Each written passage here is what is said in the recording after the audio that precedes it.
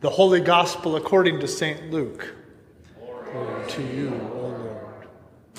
When Jesus came to Nazareth, where he had been brought up, he went to the synagogue on the Sabbath day, as was his custom.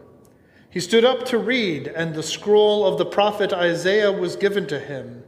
He unrolled the scroll and found the place where it was written, "The Spirit of the Lord is upon me, because he has anointed me to bring good news to the poor. He sent me to proclaim release to the captives and recovery of sight to the blind, to let the oppressed go free, to proclaim the year of the Lord's favor." And he rolled up the scroll, gave it back to the attendant, and sat down. The eyes of all in the synagogue were fixed on him. Then he began to say to them, "Today this scripture has been fulfilled in your hearing."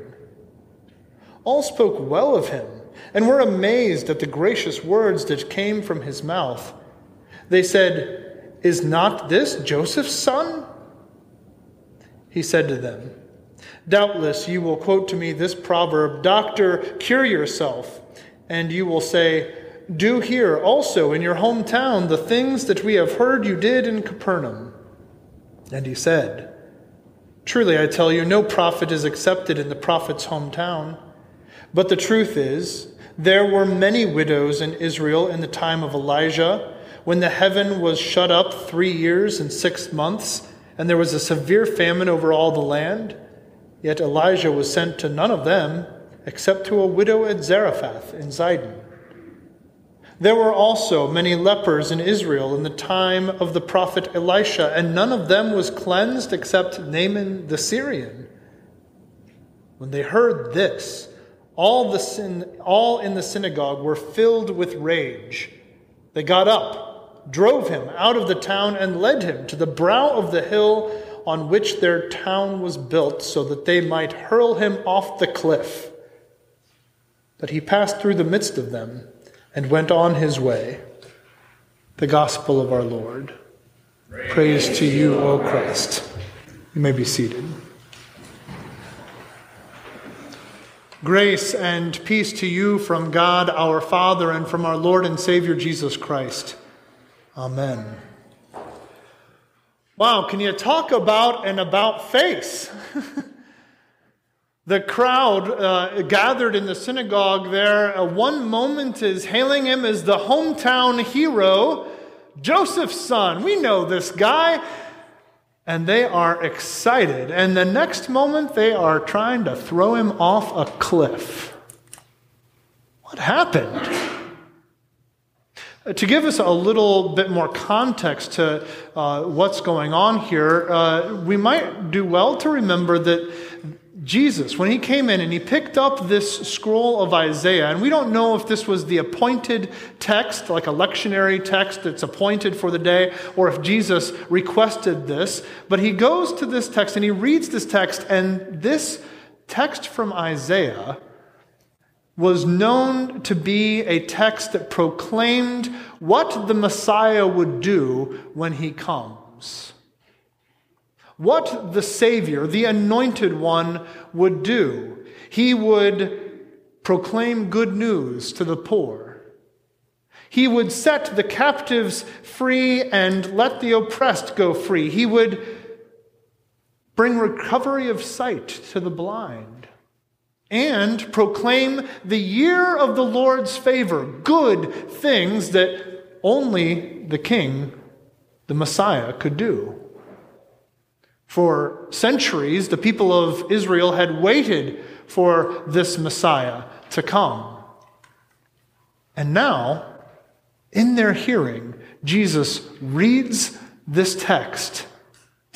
And with their eyes fixed on him, Jesus says, "Today, this scripture has been fulfilled." He said, "Folks, it's me. I'm the Messiah. I'm the one you've been waiting for, and today I'm kicking off all of this stuff. All of this good news, this year of the Lord's favor, setting the oppressed free, it begins now. It begins in me." And thus far, the people were ecstatic. The Messiah? Joseph's son? Yes. Because, that means really good things for us. He's been doing good things down in Capernaum, but now he's here. What's he going to do in his hometown? This was a status thing for them. This was great. This was good news. And not only for them, but for all of Israel. But that's where things start to go downhill. Because Jesus says, yes, for you, for Capernaum, for all of Israel. But let me remind you about this. Remember that the prophets of old, of Israel, when they came, did they minister only in Israel? No. No, in fact, the word that God had given to them was not for Israel only, but for all people. And this is exemplified in the two stories that Jesus lifts up. He points to the ministry of Elijah, who was sent to Israel, and indeed through whom God had proclaimed a drought, which resulted in a famine. And Jesus points out that there were many widows affected by this in Israel. Many people suffered from this, but to whom did God send his prophet Elijah to bring relief?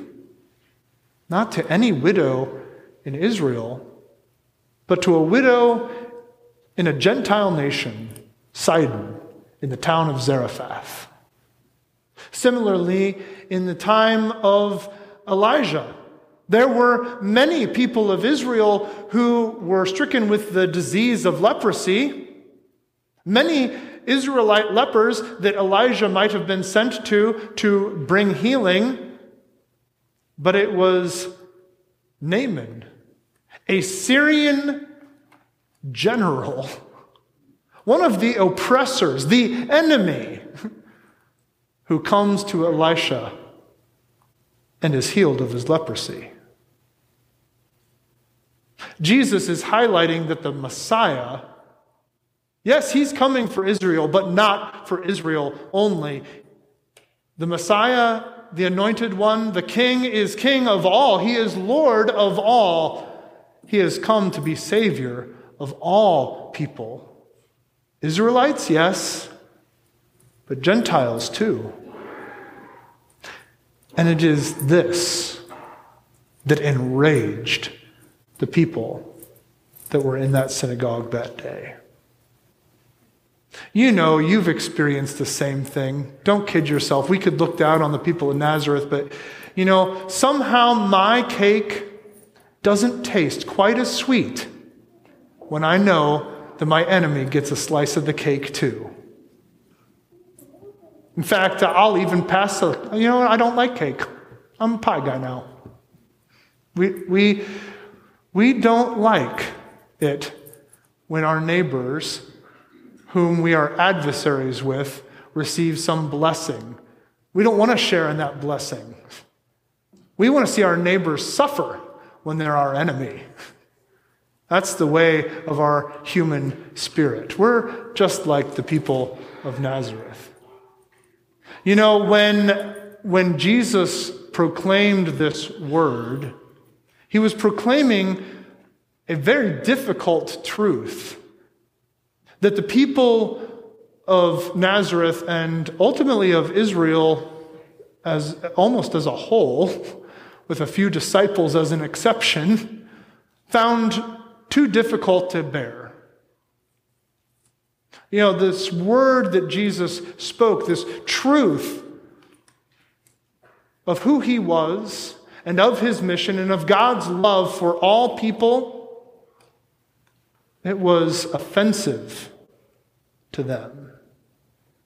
And they would rather kill him and await some other Messiah to come and save them than to hear the truth that he proclaimed. We do the same thing. When Jesus' words offend us, when they cut against what we assume to be true according to our own private beliefs apart from Scripture. When his words offend us, we just want to say, no, no thanks. Put up the hand, put up the block. We want to have a hold on our understanding of what truth is. But here is Jesus, the embodiment of truth, the Word of God incarnate, who comes and speaks truth to the people, who comes to you today to speak truth to you. And that truth is not always easy to hear. It does not always agree with your assumptions, with your viewpoints, with your understanding of what truth is. But there isn't your truth or my truth. There is only the truth, which is Jesus. And guess what? When the truth, who is Jesus, offends you, or it seems different from your truth, guess what? Guess who's wrong? It's you. It's me. When we hear a word from the Scriptures, whether it's in the red letters or the black letters, you remember the red letters of Jesus in the Scriptures, whether it's red letters or black letters, it's all the Word of God. And when the Word of God offends us, by faith, we must humbly submit, to repent, and to say, you're the truth. I will receive what you have to give to me. And if we don't, we're just like the people of Nazareth who would seek to crucify their Messiah. Well, they tried to throw him off a cliff. Now, thankfully, we don't have any cliffs here in Stony Ridge, right? Just kind of a rolling ledge, down to Pee-wee's from here. But we do the same thing, don't we? We say, no, I'm going to craft a Savior in my own image. I'm going to try to uphold my own version of the truth. But thank God, Jesus breaks through that with the grace that he has shown to us by his resurrection power. See, the people of Nazareth tried to kill Jesus that day, and there's this remarkable verse, remarkable to me anyway, but he passed through the midst of them and went on his way. Here's this riot happening, right? I mean, people are up in arms, they're angry, their adrenaline's pumping, they're rushing him to the end of the town, and he just passes through their midst. And that's not the only time that this happens in Scripture. There are a number of places that we read about in the Gospels where the crowd is ready to kill him, and Jesus just passes through. He evades them. Somehow, Jesus makes the miraculous escape. And they're looking around and they can't find him anymore. Where'd he go? But it's not that Jesus was trying to escape for good. It's simply that his time had not yet come. Because, in fact, when his time did come, he did perhaps the most offensive thing of all for we who see Jesus as our Savior, as Lord, as God in human flesh. He submitted to those who came to him and arrested him. He allowed himself to be put under trial. Think about that. The God of the universe, the God of all creation on trial, that kind of messes with our understanding of who God is and what the Savior is supposed to be. How is the Savior supposed to save people, to set them free when he himself is under arrest? That messes with us. That offends us. To look at the cross, at the Savior of the world hanging in pain, agony, crucified and dying, being buried in the tomb. And the people who put him on the cross who sent him to his death. We got him. And they had a good weekend. And that was it. Because on the third day, he rose from the dead. And that victory over death, that victory of truth over all the lies that we would craft and be captured by, that victory stands complete to this day, to the end of time. He will never die again. He has risen from the dead for you. And that truth is what allows us, in the moments when we find his word to be unacceptable, to find it offensive to our sensibilities, that truth of his death and resurrection for us breaks through our hardened hearts and causes us to say, but you're God, and I'm not. So I'm going to take your word for it. Even if it doesn't make sense to me, even if it's offensive, even if it makes my life messy with my neighbors. Because God's word can do that. Look at the lives of the apostles as they continued in the way of Jesus. They didn't have it any easier than he did. Everywhere Paul went, he was subjected to all kinds of humiliation and beatings and riots, all for the sake of the truth that he proclaimed, Christ crucified and risen from the dead. And from the truth that he embodied in his relationships with others.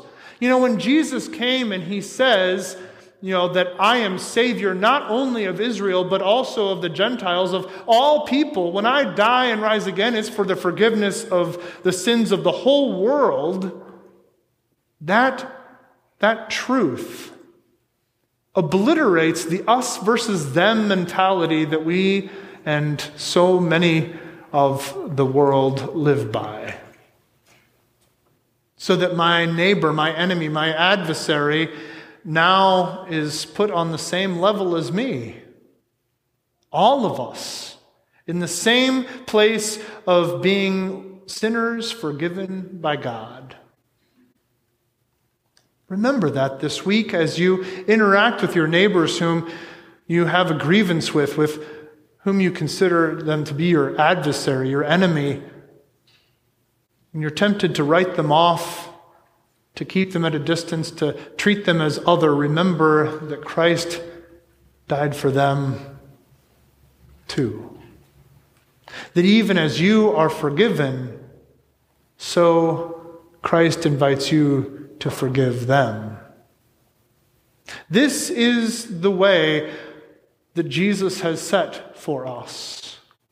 A way to live by his truth, and it will be offensive to the people around us, just as it is offensive to us.